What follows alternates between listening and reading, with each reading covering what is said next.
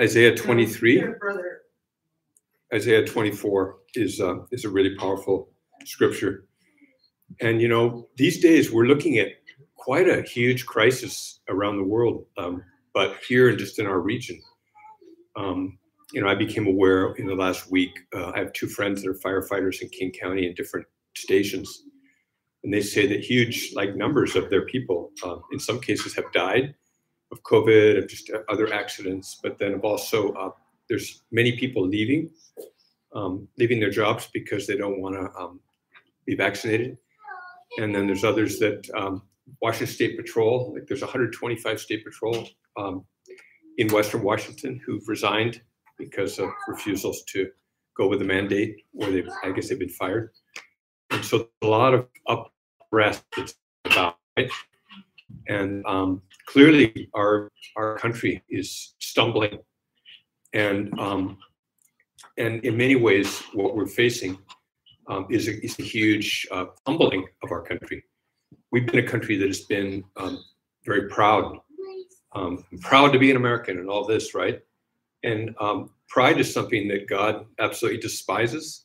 You know, that kind of pride. It's like to not be in a place of real humility where you know that you need a savior, and to be, you know, to exalt yourself and to lift yourself up and say, you know, we're number one. This is something that's a very dangerous thing. And in a way, I think we're kind of heading into a period of real judgment where, you know, where we're going to see more and more turmoil. And Isaiah 24 talks about this big reversal, how the movement of God, you know, the movement of God is the opposite as the movement of our world. The movement of our world is people get richer, the powerful get richer. You know, during the pandemic, the most powerful, rich billionaires became way more billionaires. You know, Jeff Bezos, all these people, Microsoft execs, you know, they all, money's just pouring out of their pockets, out of their bank accounts. They don't even know what to do with all the billions. Okay, and a lot of people are jealous of them, and or they're angry at them. But you know, in God's world, all of that is meaningless. You know, because God is actually at work to do something completely different, and it's to bring the humble, to raise them up, and to bring the powerful down. So those that are going up right now, who are the powerful, they're going to be going down, and those that are feeling down, they're going to be going up, and that's the movement of history that I believe is the winning movement. The movement of history that wins is the movement where the poor are raised up to sit with princes, and the powerful, the princes and the kings and the presidents and all those guys are going to come down, okay? And I just want to read you a section from Isaiah 24.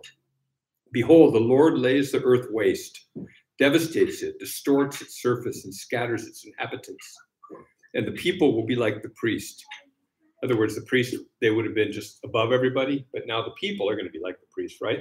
Priest isn't going to be anyone special. Priesthood of all believers, right? Everyone's called to be a carrier of the good news. The servant will be like the master, you know, the maid like her mistress, the buyer like the seller, the lender like the borrower, the creditor like the debtor. In other words, like a reversal. The people that are the debtors are going to become the creditors. You know, the earth will be completely laid waste and completely despoiled, for the Lord has spoken the word. This word, the earth mourns and withers. The earth as we know it, right? Which isn't so great. The earth as we know it, how many prisons do we have in this state alone? You know, between the state prisons and the federal prisons, and if we count the jails and the detention centers. Okay, is that working?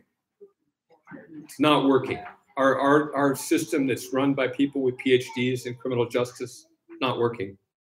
Okay, like we've got a huge crisis in our country right now with homelessness that not be addressed by people who are very big experts. It's not. The solutions are not solving the problem of homelessness, of addiction, right? We are seeing just things getting worse and worse, even though we live in an area, you guys, where we have Microsoft, Google, Amazon, Boeing, all these big, huge billionaire companies that are just right within an hour of here, and they're not able to even touch the issues that we're dealing with in our world. Okay, and God is God sees that. And so we're coming into this time period where we need to just, in a way, we need to believe what isn't visible. It's not visible yet that God's raising up the needy, okay, to everybody. Although we see signs of it here, we see God doing it among people in our community.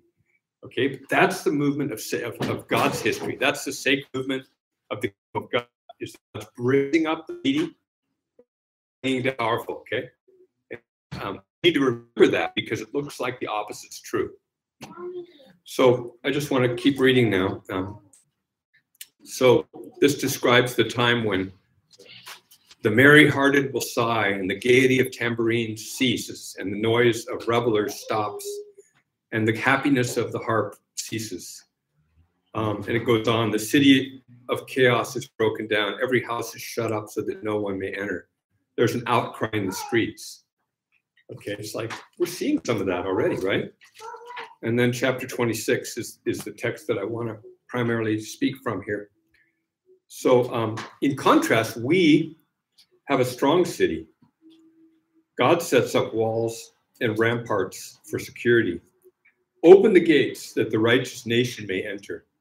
Okay, this city is available to us right now. We can walk right through those gates, okay, into the city. Says the steadfast of mind you will keep in perfect peace. Those that kind of keep our eyes fixed on what's most essential, on Jesus and on the kingdom of God and are walking in the light, we will be kept in perfect peace because we trust in you. Trust in the Lord forever. For in God the Lord we have an everlasting rock. The idea of a rock, I don't know if that's comforting to you. It is for me as a climber. I think rocks are pretty solid, and I think of like caves and rocks, being in a place where I can just be secure and protected from all the assaults of just the world or whatever. So God's described as being an everlasting rock, a permanent, eternal, like hiding place that we can go into right now, starting right now, tonight. For he has brought low those who dwelt on high in the unassailable city. The unassailable, but it is assailable, right? Like, where's the unassailable city? Where does it seem like no one could ever touch those guys? Right. What's that? Like East Europe, Russia. It's cool. I think of the unassailable city as powerful places like Washington, D.C., like the White House, like New York Stock Exchange, or things like that. But is the stock exchange unassailable? No. I mean, this last week we watched it just go boom, down, down. It just goes up and down with all the news. Omicron. Oh no, the stock market crashes. Oh, it's worse than we thought. Oh, it crashes more. Oh, it's not as bad as we thought. Oh, it goes up a little bit. It's just like our world is so fragile, you guys. And what seems it's unassailable, it's not unassailable. Anyway, unassailable means you can't attack it. It's not unattackable. It can't be brought down, right? Sorry about that. That's a weird word. We don't really use very often, do we? He lays it low. God lays it low. He lays it low to the ground. He casts it to the dust. The foot will trample it. The feet of the afflicted, the steps of the helpless. The way of the righteous, in contrast, is smooth. O upright one, make the path of the righteous level. And what does it mean to be righteous? To be righteous is just to be in a place where we're like confessing, receiving our forgiveness. Okay, and we're righteous. There we go.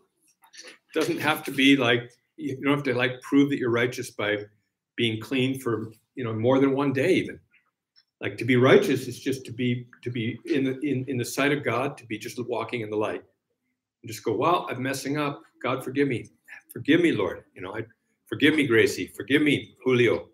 Being righteous is being in a place of humble confession, right? So that can happen, boom, like that. And so don't put it out there too far beyond your reach, right? Okay, let's see, where was I? The way of the righteous is smooth. O upright one, make the path of the righteous level. Indeed, while following the way of your judgments, O Lord, we have waited for you eagerly. Your name, even your memory, is the desire of our souls. At night, my soul longs for you. You guys ever feel that way, where you're just like, you wake up and you just feel the emptiness and you just realize, wow, life sucks. Life is hard. Like, God, where are you? Are you going to answer my prayers? Are you going to, and you just start longing. You have this longing for what you don't yet have and experience. You want to have peace. You want to be filled with comfort because you need it, and it's like longing. We long for God, and that's a good thing. And when we long for God's presence, when we cry out for answers, stuff happens. Okay, God moves in and acts, and then we see that God's our salvation, and we see breakthrough, and we get answers to prayer, and it's just very, very beautiful. And I don't know if some of you have experienced that lately, but if you haven't, hey, God wants to surprise you. He wants to put a smile on your face. Okay. Indeed, my spirit within me seeks you diligently. For when the earth experiences your judgments, the inhabitants of the world learn righteousness. Okay, this is really super important. When the earth experiences your judgments, like when God lets stuff happen that's negative. Okay, when God lets the economy go head downward, because God's going, man, there's so much injustice in this world. I'm not going to sustain this mess. Or like, hey, global warming, no one's paying any attention. I'm not going to protect, the U.S. from tornadoes. Like, it's just going to happen because things are heating up and there's consequences. And if I inject this into my body and it kills me, then sometimes we suffer the consequences of that and we die. Like the judgments are stuff that just happens because there's consequences. If I spend too much, I'm not going to be able to pay my bills, right? And so when we experience judgments, the inhabitants of the world learn righteousness. That's when we learn. And so that's what I feel like is right now we have an opportunity to like learn. Like when bad stuff happens and we were facing struggle, that's the opportunity to learn, to learn what righteousness is about. And God wants to show us what it's about. The only way to learn what righteousness is to recognize first that we don't know what it is. If I don't know what it is, then it's like suddenly I'm a student. I'm like, okay, God, like, what do you want to teach me right now? Like, how do you want me to think about stuff? How do you want me to act? I'm a disciple of Jesus. Show me the way forward. Like, how can I live differently? How can I work it out with my son or my daughter or with my partner, right? And how do I get the healing for my body? Or whatever it is, right? And so I think this is something that I want us to be able to learn as a community, how to actually learn, when things get bad, if we're a community that is like humbly learning and just saying, Jesus, show me the way, okay? We're going to be walking in that smooth path. And even though the world crumbles around us, God's going to be our rock, and we're going to make it through. And this is what God is doing right now, is God's lifting up and kind of raising up a remnant, a group of people, maybe a small group of people that hopefully is a growing group of people that are going to weather the storms, okay, that are coming. I mean, already a lot of us are weathering the storms. We're making it, okay? We're making it. Sometimes we feel like we're doing it by the skin of our teeth. We're just barely hanging on, okay? But God wants to make the path smooth for all of us. And when we learn righteousness and when we humbly ask God for help, that's when we're going to, he's going to show us, he's going to teach us.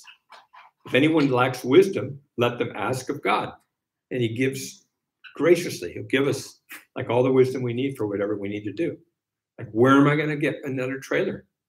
Where am I going to put it?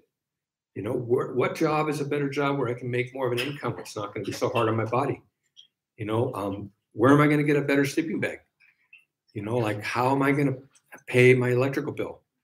Like, how am I going to just make it through another week without using? Because it feels so miserable to not to not be using what brings me comfort, you know, like whatever our question, God wants to give us an answer. So I just want to end by this last verse. Come, my people, verse 20. Enter your rooms and close your doors behind you.